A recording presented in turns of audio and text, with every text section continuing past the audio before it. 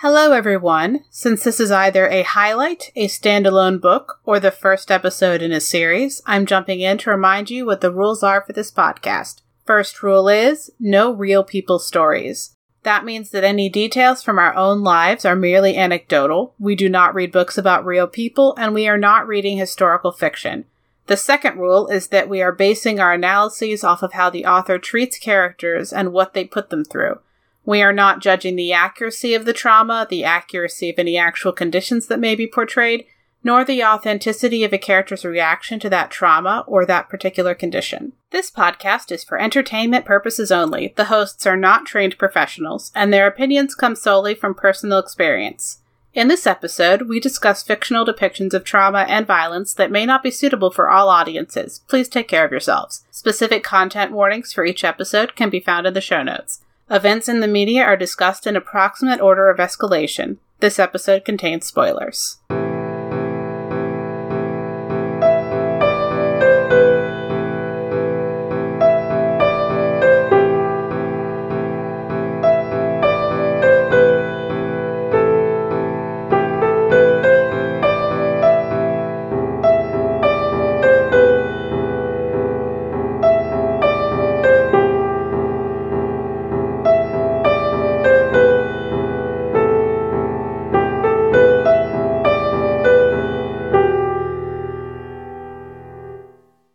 Hi, I'm Nicole. And I'm Robin.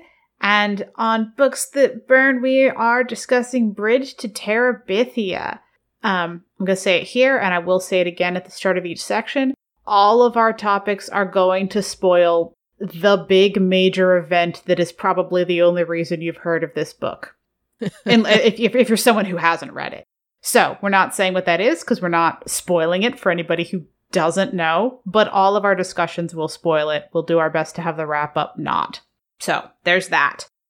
For our factions, we have Leslie, Jessie, May Bell, Jessie's parents, Leslie's parents, and Miss Edmonds, the music teacher. So, May Bell is Jessie's little sister. She's 6, and she looks up to Jessie and follows him around in that special mix of, like, earnest, endearing, and annoying. Because we're from Jessie's perspective. So with Maybelle doing that, after our events of topic, insert spoilers here, there's a moment where... So Maybelle has been following Jessie the entire book. Yup. She's been trying to be included. She's the little sibling. They're both still little kids. We have a 6-year-old and a 10-year-old. But Maybelle has spent the entire time trying to be part of Jessie's life and kind of his world. And he has spent pretty much the entire time pushing back at her like, hey, no, I want to hang out with kids my age. You're my little sibling. I want to hang out with kids outside the family, etc., etc., etc. And the gulf between 6 and 10 is enormous. That gulf is enormous for a 10-year-old. It is not quite as big for a 6-year-old, which is part of the struggle that they have. And after Leslie dies, spoiler here, Maybelle asks Jessie if he saw her body. And so he punches his sibling. That's what we're talking about. We're talking about that moment. Yep. And there's a lot of author-wise, narrative-wise, the author is centering, even though Maybelle is the one who gets punched by her older sibling, Jessie is the one whose pain is still being centered in the moment. There's no space in this book for Maybelle to react to that. Yeah. We see her cry, but her crying is still about Jessie.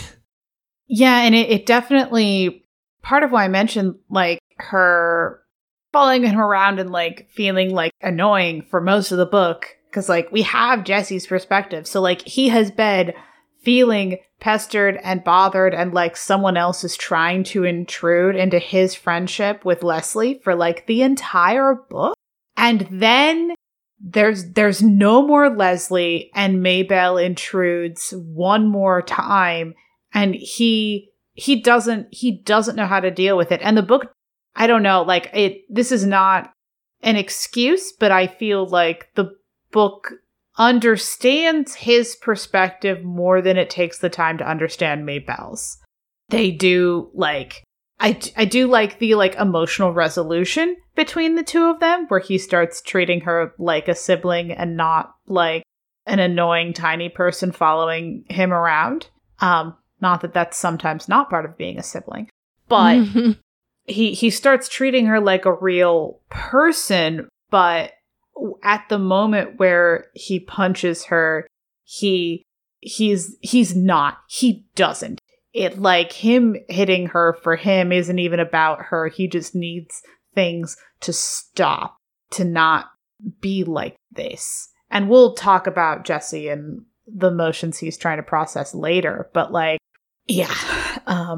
As far as we're aware, there isn't other domestic abuse within his family, unless I'm really forgetting something that's in the text. I don't remember any that is on screen, so to speak. Yeah. There's a lot of implication that his father and probably his mother are abusive, but it might not be physically, and it's more just...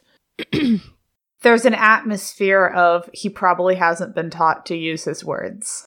There's also an atmosphere of, like, fundamental Christian household that reads, at least to me, as this makes sense, and, like, the way his dad is upset at him for doing things and the way chores are divided. Like, there's a lot of this seems like the right environment for that subtext, but there's nothing on screen.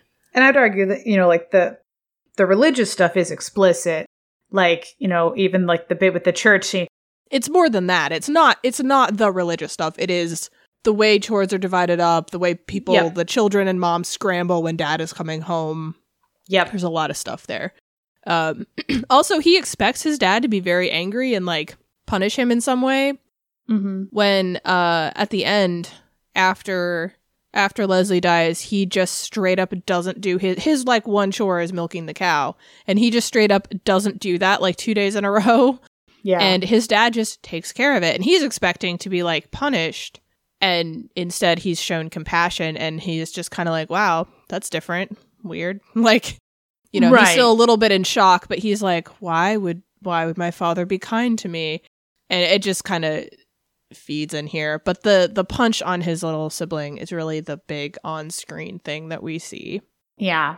It very much fits in the book, but in terms of the angle, it's very much about the messiness of Jesse's emotional landscape more than it is about Maybelle, who probably has a different, very emotional, messy landscape from this.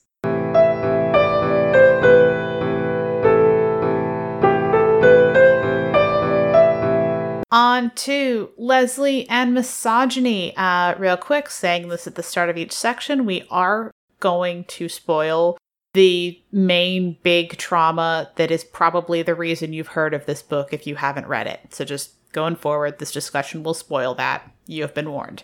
Okay, so, like, misogyny is so, like, baked into this book. The point of a lot of things in it, like, it's like, it's not quite how they meet, but it's close. Like, it's not how they meet. Or no, they met briefly before that. It's like, but it very much shapes one of their early interactions. Yeah. Yeah. I wasn't able to get this book from the library, and so wasn't able to do my reread immediately before, which was upsetting. So anyway, but yeah, there's the like, before Leslie shows up in the book, there's this thing where there's these races that the boys, and I do mean just the boys, are doing at lunch at school, or at recess. They're doing these foot races, and it's like a big deal. It's like a whole thing, and, you know, being the fastest one, it's like Jesse's ambition and stuff. And then Leslie shows up, and they're like, you can't race because you're a girl. And she's like, no, I totally can. And they don't want to let her. Jesse makes them let her race. I believe I have that right. Yeah, he basically he doesn't make them. He basically taunts them for not being willing to compete with a girl. Yes. It like there's a lot of that kind of happening in the book. Not necessarily with him saying that out loud, but there's a lot in the book of him kind of being like, "What, you can't handle this?" But especially comes out in the foot race. It also is like him being very entertained by her in class because like she has perfected the art of looking like she's doing something productive and daydreaming. And he knows her well enough to know that that's what's going on. But there's also kind of this like a little bit of an undertone of like, oh, you know, well, girls may or may not pay attention in school, and he's over here like, the teacher watches me because I'm supposed to be good at that. Like, you know, there's just this undercurrent the entire time. There's the way his family treats Leslie and treats him compared to Leslie, and like assuming that because it's a guy and a girl who are friends that they're dating or whatever, or at least interested in each other, and like him just kind of going, ugh, whatever, and ignoring it or pushing back against it and telling them that that's wrong. There's just this whole patriarchal heteronormativity being pushed at both kids. And like Leslie is described, first of all, I to, you know, international listeners and just, you know, anyone our age or younger, I don't know if you'd know, because it's shifted to feel more like a woman's name recently, but like Leslie historically and still to some degree currently it's a super gender neutral name. Definitely was at the time that this book came out. Like it's used interchangeably for men and women without varying the spelling, which, you know, honestly is refreshing for gender neutral names, because often, even if the name technically could be gender neutral, the neutral version is just using the guy spelling without worrying about it. Yeah. But then there's a woman spelling where it's like, oh, you wouldn't give that to a whatever. And I'm someone who got the guy spelling of their name from the jump. And I'm very happy with it. I quite like it.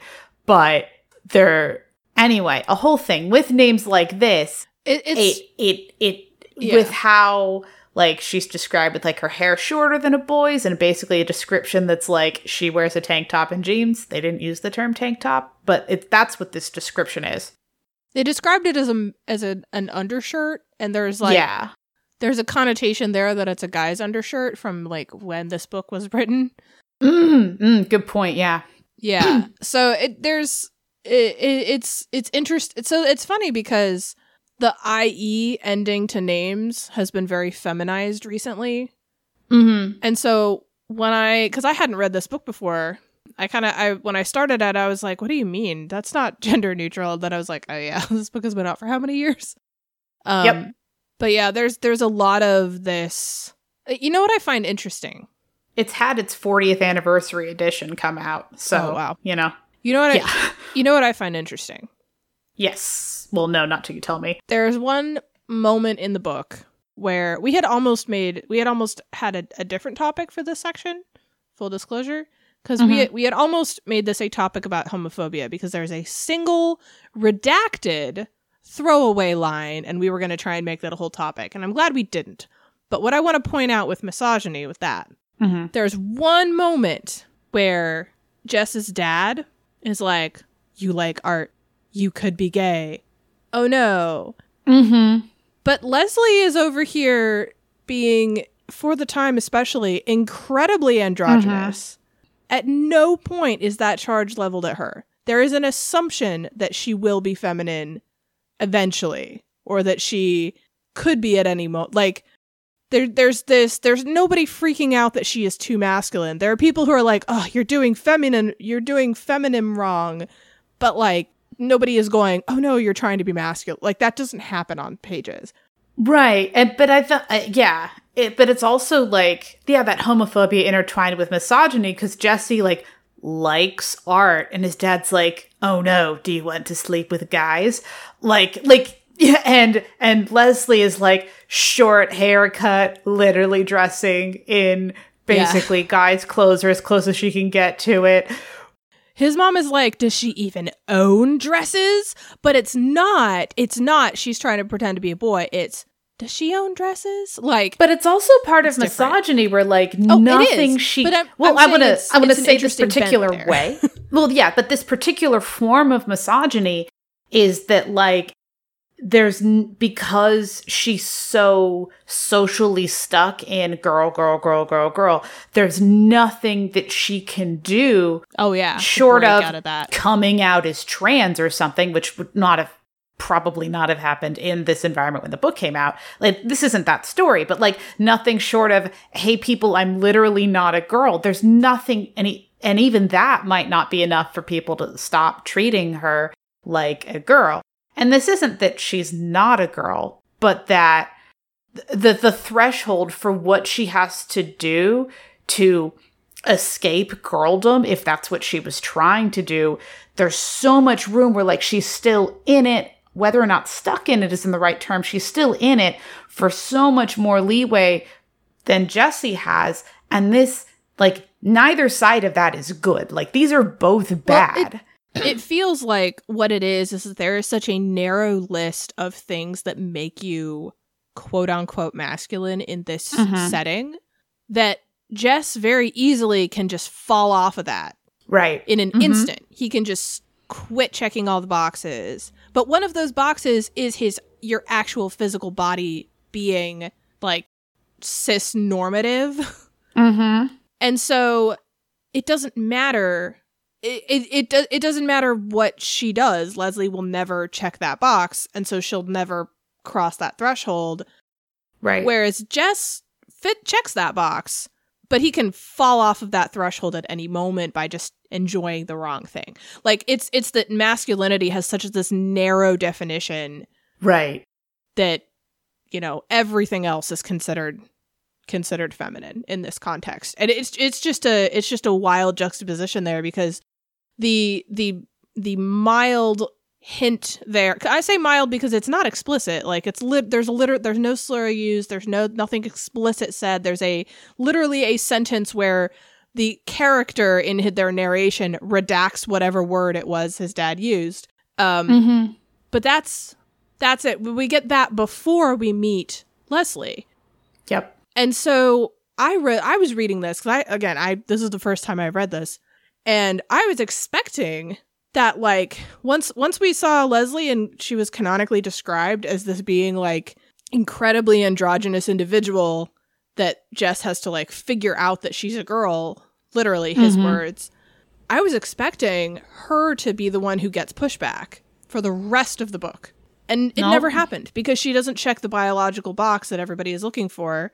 And so it doesn't matter what she does. She'll never even pretend to cross that threshold in this context. Which is a particularly ridiculous thing. Like, I know what you mean, but like it's wild. It's absurd. It's a particularly ridiculous thing when we're talking about like prepubescent kids to say that she's not going to check this biological box, and it's like, they're anticipating that later she will fit the whatever, and so they're making her now act like it, but like they're not even making her do it. They're assuming it'll happen eventually, so they don't have to make her do anything, because it'll just be a thing. Oh, yeah. And like, worrying that she won't have a dress, but like, Jess says she has lots of dresses, and his mom goes, oh, okay. like, oh, of course she does. All right. I just needed reassurance. Like, okay. As long as she has one, everything will be fine. And, we'll talk about this a bit more with the Survivor's Guild, but like after Leslie dies, the way like the adults react around Jesse, it's like they're acting like his girlfriend died. And so it's this, we'll talk about how it's like, this mix of like, it's them trying to give emotional care, but not understanding what emotional care he needs, because that's not what their relationship was. There's a lot of like, buddy, I understand this happens sometimes. Like, this happens to couples all the time. Like, I mean, that line is not explicitly said, but that's the undertone of all of the care that he receives. Like, for example, he never gets care from his mom.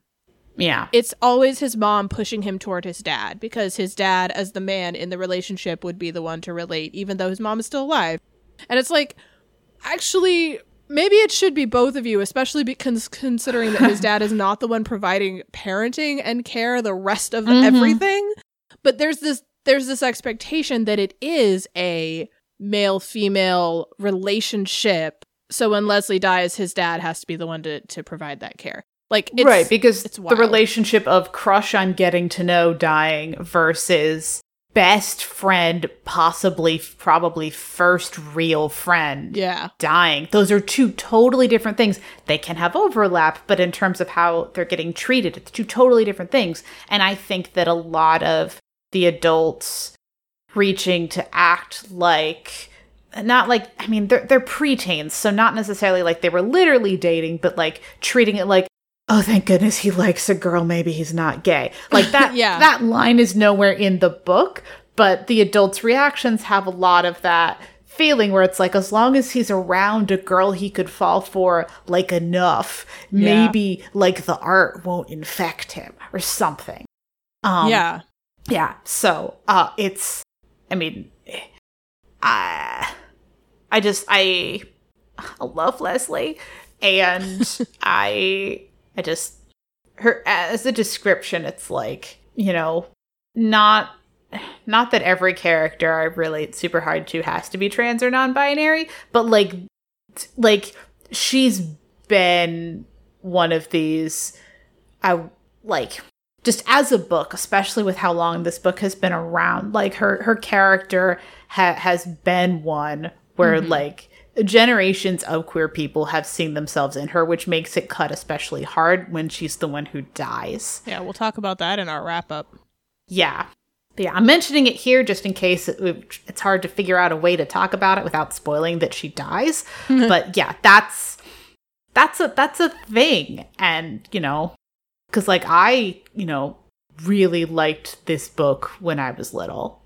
And, you know, I know, Nicole, you didn't have that experience because you literally read it for the first time yesterday, but... Yeah, I also would not have gravitated toward this book at any point in my life, middle school included.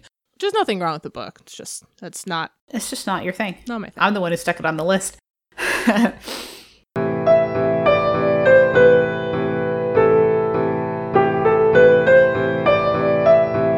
On to Jessie and Survivor's Guilt. Again, briefly going to say, as I said in the other sections, we are going to spoil the big traumatic event that this book is famous for. If you don't want that spoiled, please go straight to the wrap-up.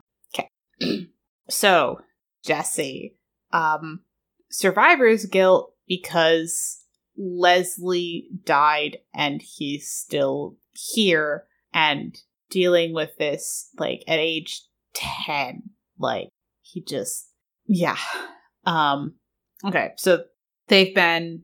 whole book, they've been going to this... They've been going across this creek for this, you know, fantasy thing, Terabithia, that is the emotional core of, like the first part of the book, like the bulk of it. It's like kids being friends and going to this place and stuff. But it involves crossing this creek, and they've been swinging across on a rope. And like in the kind of mythology of their story that they're making up, like if you just go any other way to get across, then you're not in Terabithia. Like you have to swing across the rope in order to get in. Jessie goes with the music teacher to the art museum instead of going with Leslie to Terabithia, and it's a rainy day. Leslie goes without him and she drowns. I believe, I don't remember if she slipped or if the rope snapped, but either way, she ends up in the water. The parents hypothesized that the rope snapped. Yeah. But also, I don't think they knew what it looked like beforehand, so... Possible they were just like, oh, this rope obviously snapped. Who would go on the rope as it is? Like, yeah, we don't know. Yeah, we don't actually know, but the adults think the rope snapped. And she drowns, and so he, like, you know, goes to this art museum with, like, this person he has a kid crush on, and then comes back and his best friend is dead, and he doesn't believe anybody for, like, a day. He's like, no. He's in denial for at least 24, maybe 36 hours, and, like, his little siblings are actually kind of mean about it.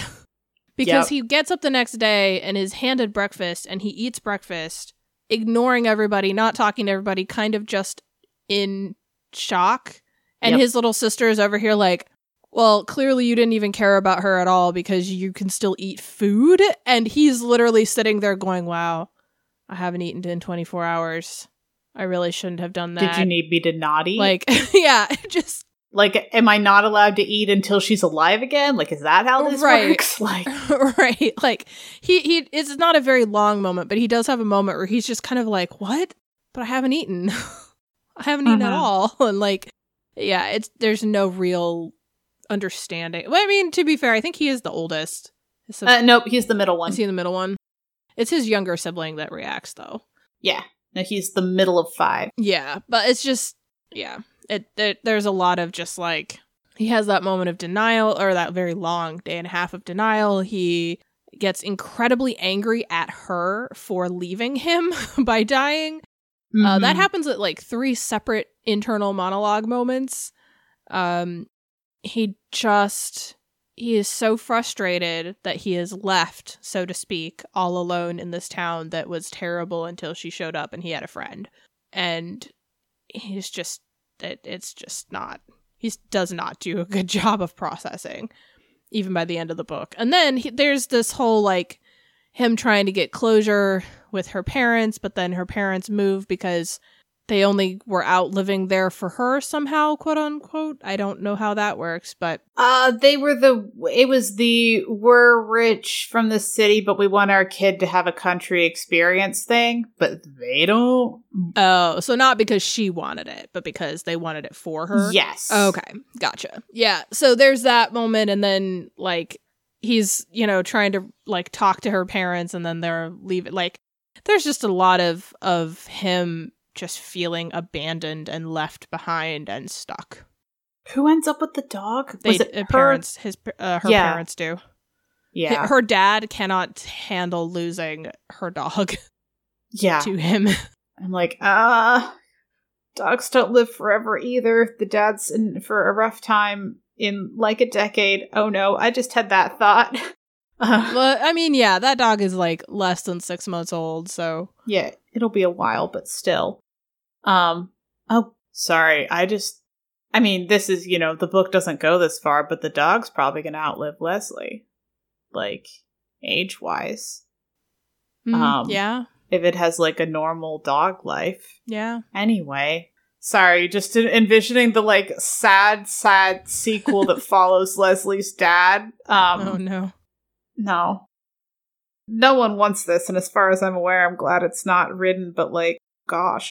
Anyway, yeah, so with Jesse, before he left, he had this moment where he was, like, glad he didn't invite Leslie because he wanted to go with his art teacher to this thing. Like, he wanted this event to be what it was. And then afterward, he has this, like, anger and guilt, like, if he'd gone with her, she wouldn't have drowned. How dare she leave him by dying? Part of why he didn't believe she's dead is because, she was such a strong swimmer. Like, why would that have happened? Like, I don't know how he would have vouched for her being a strong swimmer or something before this. Well, I mean, they were in the creek a couple of different times just playing in the water before. Like, Right. But, like, that's very different from pounding rainstorm, swollen creek. Right, but also this is him coming back and just being told she drowned, and him going, what? No, she's not. My best friend can't be gone. Like, oh, yeah. It's just the shape of his denial. Mm-hmm. It's absolutely just denial. Yeah, he's just in shock and denial for a while and struggling. Yeah. Yeah, so in terms of, because we've talked a lot about the interactions of various characters with each other, and in terms of the having it be Jesse's perspective on this, when it's a story about Leslie dying, I mean, there is the very practical consideration that it's when it's a story about the suddenness of her death, that really doesn't work if the book had been following her. So there's that. But it also means that the first part of the book is very different from the last part. Yeah. Because, I mean, part of why, we have this warning at the start of each of these sections is to let you know, hey, there's a really, really big trauma with this book that is either the only reason that you know about it, or it's going to shock you partway through if you end up picking this up at random. And, we're doing our part not to spoil it for anybody who doesn't want to be spoiled by, not having death be the name of this section, for example. But it does mean that if you don't know that this is a book where a kid dies, you're in for a real emotional whiplash. And this is one where if a friend wants a book recommendation, I will spoil this book when I recommend it to them. I'm just not involuntarily writ large spoiling it for all of our audience. But if I'm going to recommend this book to someone, I'm recommending it as the book where this kid's best friend dies and he has to grapple with those emotions, because that's what this is. That's what everything's heading toward, even if they don't know it. Because part of the point is that they don't know. Hi, I'm Matt, aka Stormageddon, and I'm the host of CPOV Autographs at certainpov.com. It is a bi-weekly interview series where I interview folks from all over the arts, from writers to comedians to magicians to musicians, even actors, historians, podcasters, pretty much anyone who's willing to chat with me for a little bit.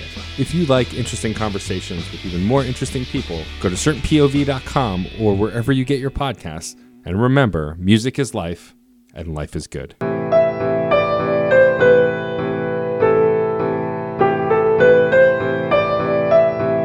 On to the wrap up and ratings. Really quick, this book is famous for one particular traumatic thing that happens. We are not going to spoil that in here. I have said my spoilery thoughts that maybe could have gone in the wrap up. We've put those in the section discussing Survivor's Guilt. So if you want that, that's where that is. Okay, for domestic abuse, I'd say the specific event we talked about is either moderate or severe. I think it's moderate. Yeah, it's not a pattern of it. I mean, and even the actual description we get is literally nothing. We get, it happened. Mm-hmm. Victim cry. Done. Yep. Basically. Yep. Cool. Yeah, moderate works for that. Then misogyny. It's either moderate or severe. I think it's actually pretty severe. It's framed like the author is treating it as a more moderate thing, but in a modern context. Oh, yes. As modern readers, it's pretty severe. Oh, yeah. Okay, nope, that makes sense. It's pretty explicit, which makes it and it's explicit and pervasive. Makes sense. Survivor's Guilt, definitely severe. Yeah. Yeah. Integral, interchangeable, or irrelevant? Domestic abuse. I feel like the domestic abuse, the particular main event that we discussed, I think it's irrelevant. Yeah, at best it's interchangeable. Best being, if things going to be in there, we want it to matter to the plot as a general bias that I at least have. I don't think this does. Yeah, and it does not. Everything else about their relationship could have proceeded unchanged without that event happening. And I don't even think the event does anything. It literally does. It's just a thing. Misogyny. Integral. I think it's actually interchangeable. Ooh, okay.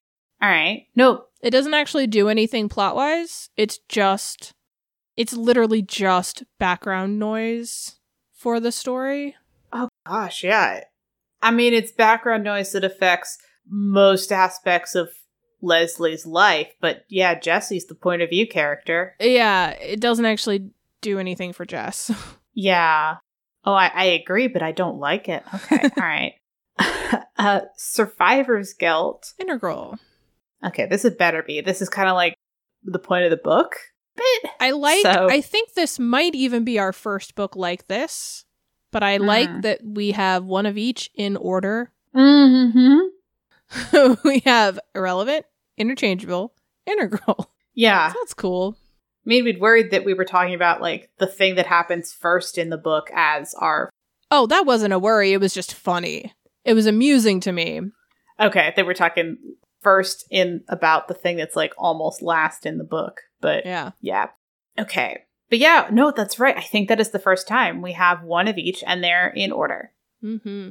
Because we're unlikely to have them in order in the other direction. That would mean that probably... That would mean I think we did it wrong. Yeah, that would mean we did it wrong. Because we try to have the most severe thing be the last topic. Either severe or pervasive. Some combination of that. As our last topic in the episode. For trauma treated with care. I don't think care is what's going on with the minimal description for the domestic abuse. No. I think it's not being treated as worthy of time. Yeah. Or pages. Yeah. I'm just going to put no. It's yeah, also... Just no. It's also not a very visceral anything, but yeah. Misogyny. No. No, it's not. It's not. I'm going to go ahead and say survivor's guilt also no. Yeah, definitely no. Because additionally, the survivor's guilt is tangled up with something where it doesn't expect the reader to know that a thing is going to happen either. So yeah, there's no care for the reader or character of any kind, in any way. Yeah. Yep. Well, that was fast. For the point of view. Yep. Jess. Hey, it's just Jess forever. It's just Jess. Yep. And like aftermath, it's all Jess. Yeah, we have one point of view character here who is also kind of the narrator, but not really. It's odd. Yeah. We have a new section. We are replacing the inspiring author tip with a new topic, a new thing. It's called Trope Spotter. This is the first one we're recording with this change. It won't necessarily be the first one released, and so you might have heard this thing before saying, hey, we're doing a different thing for this section. Trope Spotter is where we talk briefly about a trope in the book as a trope, and we're gonna pick ones that don't spoil the book. Yeah. But in this one, the Trope Spotter, we have Mistaken for Gay, wherein Jesse likes art, and his parents are worried that means he's gay. As far as we are aware, he's not. As far as the book is aware. I mean, he has a couple of pretty explicit hetero crushes. Yeah. Oh yeah, I mean, he's not gay. Like, you know, adult Jesse comes and says, "Hey, I'm bi." I'll be like, "Okay, cool." But like, nah, he likes girls. Yeah. But and we talked about this in our misogyny section a bit, but like the homophobia of, oh no, likes art must mean he likes boys. We are concerned for our cis heteronormativity. That's in there. Yep. So, I mean, Mistaken for Gay is right what it says on the tin. It's where someone is not gay. This could also be like not queer, and people are worried that they might be for reasons that have nothing to do with anything they've said or done with regards to actual attraction, or if they're, you know, ace or something, lack of attraction, potentially. But yeah, anyway, that's what that trope is, and it's in here. All right. For our favorite, each of us are going to have our own favorite non-traumatic thing about the book. I like their dog. Mm-hmm. The dog is fun. I like the fact that the dog was a Christmas present. Mm-hmm. Because Jess panicked and went, oh no, I'm given $1 for every person in my family, but I've never had a best friend before, and I don't have $1 for my best friend. And then saw a sign that says free puppies and went, aha, I'm going to get a living creature, and don't do that to people, by the way. Don't give people living creatures. No surprise pets. Never, ever, ever. But in the book, it was very funny. Mm-hmm. It was very funny 10-year-old logic. Yep. Yeah. No, don't surprise people with pets, because in order to not spend money because he didn't have it, Jesse made Leslie's family have to spend money on a dog. They have the money, so it was fine. But like, yeah, don't do that to people. But yes, it's fun in the book. My favorite non-traumatic thing about the book, the foot racing scene. Come on. Like, I really liked the foot races. I kind of, in rereading it, I didn't remember if the foot races, like, came back later or something. And I liked the foot racing. I wanted the foot racing to have, like, a bigger presence in the book than it did. But I enjoyed the section where it's there. Yeah. So, that's it for Bridge to Terabithia. Please let us know what you think about Trope Spotter. We're using our terms and definitions for the different tropes from a website called TV Tropes. It's one that we both love and have read a lot of over the years. And you've noticed, probably, if you've listened to many of our episodes, us using various trope terms. I'm fond of pointing out when there's a MacGuffin. So, hopefully, Trope Spotter as a segment will keep us going there for a very long time. But yeah, thank you so much for joining us, and we'll catch you in a fortnight.